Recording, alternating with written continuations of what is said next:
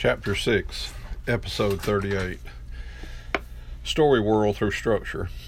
Now that you've explored some techniques for making your story world develop over time, you have to connect the world with the hero's development at every step of the story. The overall arc, such as slavery to freedom, gives you the big picture of how the world of your story will change. But now you have to detail that development through story structure. Structure is what allows you to express your theme without sermonizing. It is also the way you show the audience a highly textured story world without losing narrative drive. How do you do this? In a nutshell, you create a visual 7 steps. Each of the 7 key story structure steps tends to have a story world all its own.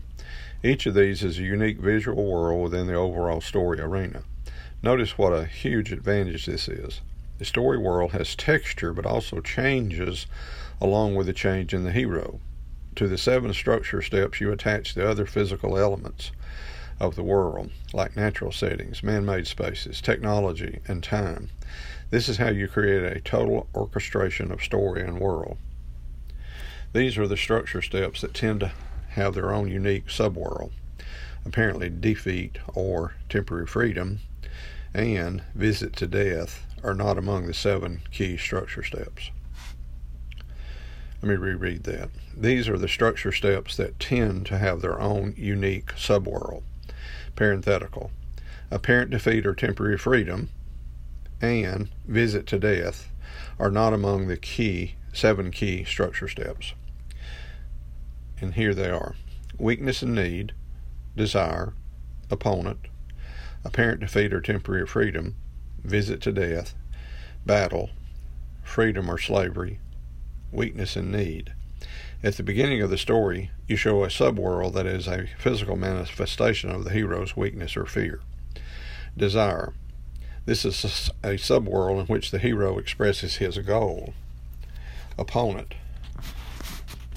The opponent or opponents lives or works in a unique place that expresses his power and ability to attack the hero's great weakness. The world of the opponent should also be an extreme version of the hero's world of slavery. Apparent defeat or temporary freedom. Apparent defeat is the moment when the hero wrongly believes he has lost to the opponent. We'll discuss it in more detail in Chapter 8 on plot. The world of the hero's apparent defeat is typically the narrowest space in the story up to that point. All of the forces defeating and enslaving the hero are literally pressing in on him. In those rare stories where the hero ends enslaved or dead, he often experiences a moment of temporary freedom at the same point when most heroes experience apparent defeat. This usually occurs in some kind of utopia that is the perfect place for the hero if he will only realize it in time. Visit to death. In the visit to death, another step we'll discuss in Chapter 8, the hero travels to the underworld, or, in more modern stories, he has a sudden sense that he will die. He should encounter his mortality in a place that represents the elements of decline, aging, and death. Battle. The battle should occur in the most confined place of the entire story. The physical compression creates a kind of pressure cooker effect, in which the final conflict builds to its hottest point and explodes. Freedom or slavery. The world completes its detailed development by ending as a place of freedom or greater slavery and death. Again, the specific place should represent in physical terms the final maturation or decline of the character. Here are some examples of how the visual 7 steps work and how you attach the other 4 major elements: natural settings, man-made spaces, technology, and time of the story world.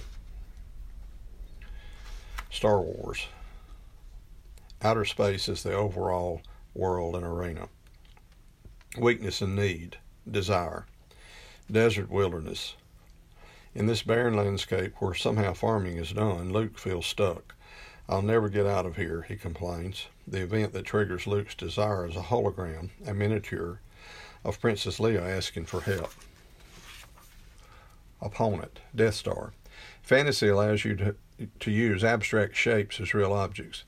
Here, the opponent's subworld, the Death Star, is a giant sphere. Inside, Darth Vader interrogates Princess Leia. Later, the Death Star commanders learn that the Emperor has disbanded the last remnants of the Republic, and Darth Vader shows them the deadly power of the Force. Apparent defeat and visit to death. Collapsing garbage dump with a monster underwater. Combining apparent defeat and visit to death, writer George Lucas places the characters in water with a deadly creature underneath. And the room isn't just the narrow space in the story up to that point. It is a collapsing room, which means it gives us a narrowing of space and time. Battle. Trench. Realistically, a dogfight would occur in open space where the pilots have room to maneuver, but Lucas understands that the best battle occurs in the tightest space possible. So he has the hero dive his plane into a long trench with walls on both sides and the end point of the hero's desire, the weak spot where the Death Star can be destroyed, at the far end of the trench. As if that's not enough, Luke's main opponent, Darth Vader, is chasing him. Luke takes his shot, and that small spot at the end of the trench is the convergent point of the entire film, an epic that covers the universe, funnels down visually and structurally to a single point. Freedom. Hall of Heroes. The warrior's success is celebrated in a large hall where all the other warriors give their public approval. Okay, let's look at now the Wild Bunch. This story uses a single-line journey through barren territory, and it gets progressively more barren. The story also places the characters in a society that is undergoing fundamental change from village to city. New technology in the form of cars and machine guns has arrived, and the bunch doesn't know how to adapt to this new world. Problem. Town. The story begins when soldiers enter a town in the American Southwest, but this is a dystopian town because the soldiers are really outlaws, and the lawmen waiting to capture them are worse than the outlaws. Between them, they have a gunfight that massacres a good number of the townspeople. The Wild Bunch has entered the town to rob a bank, but they have been betrayed by one of their own, and many of them do not make it out alive. Weakness and need. Barren Cantina. After the massacre, the bunch almost breaks apart in a barren cantina until their leader, Pike, gives them an ultimatum. Either they stick together or they die. Their problem worsens when they discover that the silver coins they had stolen from the bank are worthless. Desire. Campfire. Lying in front of a warm fire, Pike tells his second-in-command, Dutch, his desire. He'd like to make one last score and back off. Dutch immediately underscores the hollowness of this desire by asking, back off to what? This line foreshadows the overall development of the story from slavery to greater slavery and death. Temporary freedom. Under the trees. Although its overall development goes from slavery to death, the Wild Bunch uses the technique of the utopian place in the middle of the story. Here the bunch stops at a Mexican village, home of one of their comrades, Angel.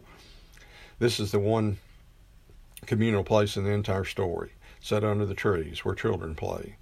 This is an Arcadian vision, and it is where these hard-scrabble men should live. But they move on, and they die. Visit to death. Bridge. Once again, this step occurs at the narrow space in the story so far, which is on a bridge. If the bunch gets to the other side, they are free, at least temporarily. If they don't, they die. The writers add the technique of the narrowing of time. The dynamite on the bridge is already lit when the bunch gets stuck trying to cross.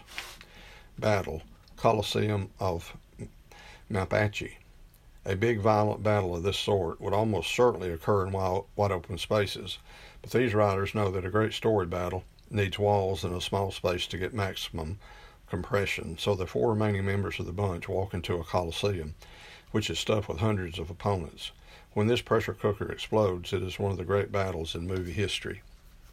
Slavery or death. Windblown ghost town. The story ends not just with the death of the main characters, but with the destruction of the entire town. To increase the sense of devastation, the writers add wind. Meet me in St. Louis.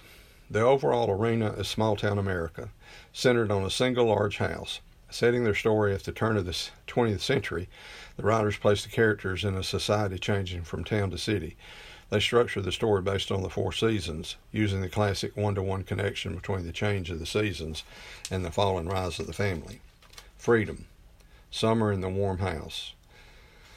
The opening scene shows a utopian world, perfect balance of land, people, and technology. Horse and carriage coexist with horseless carriage on a tree-lined drive.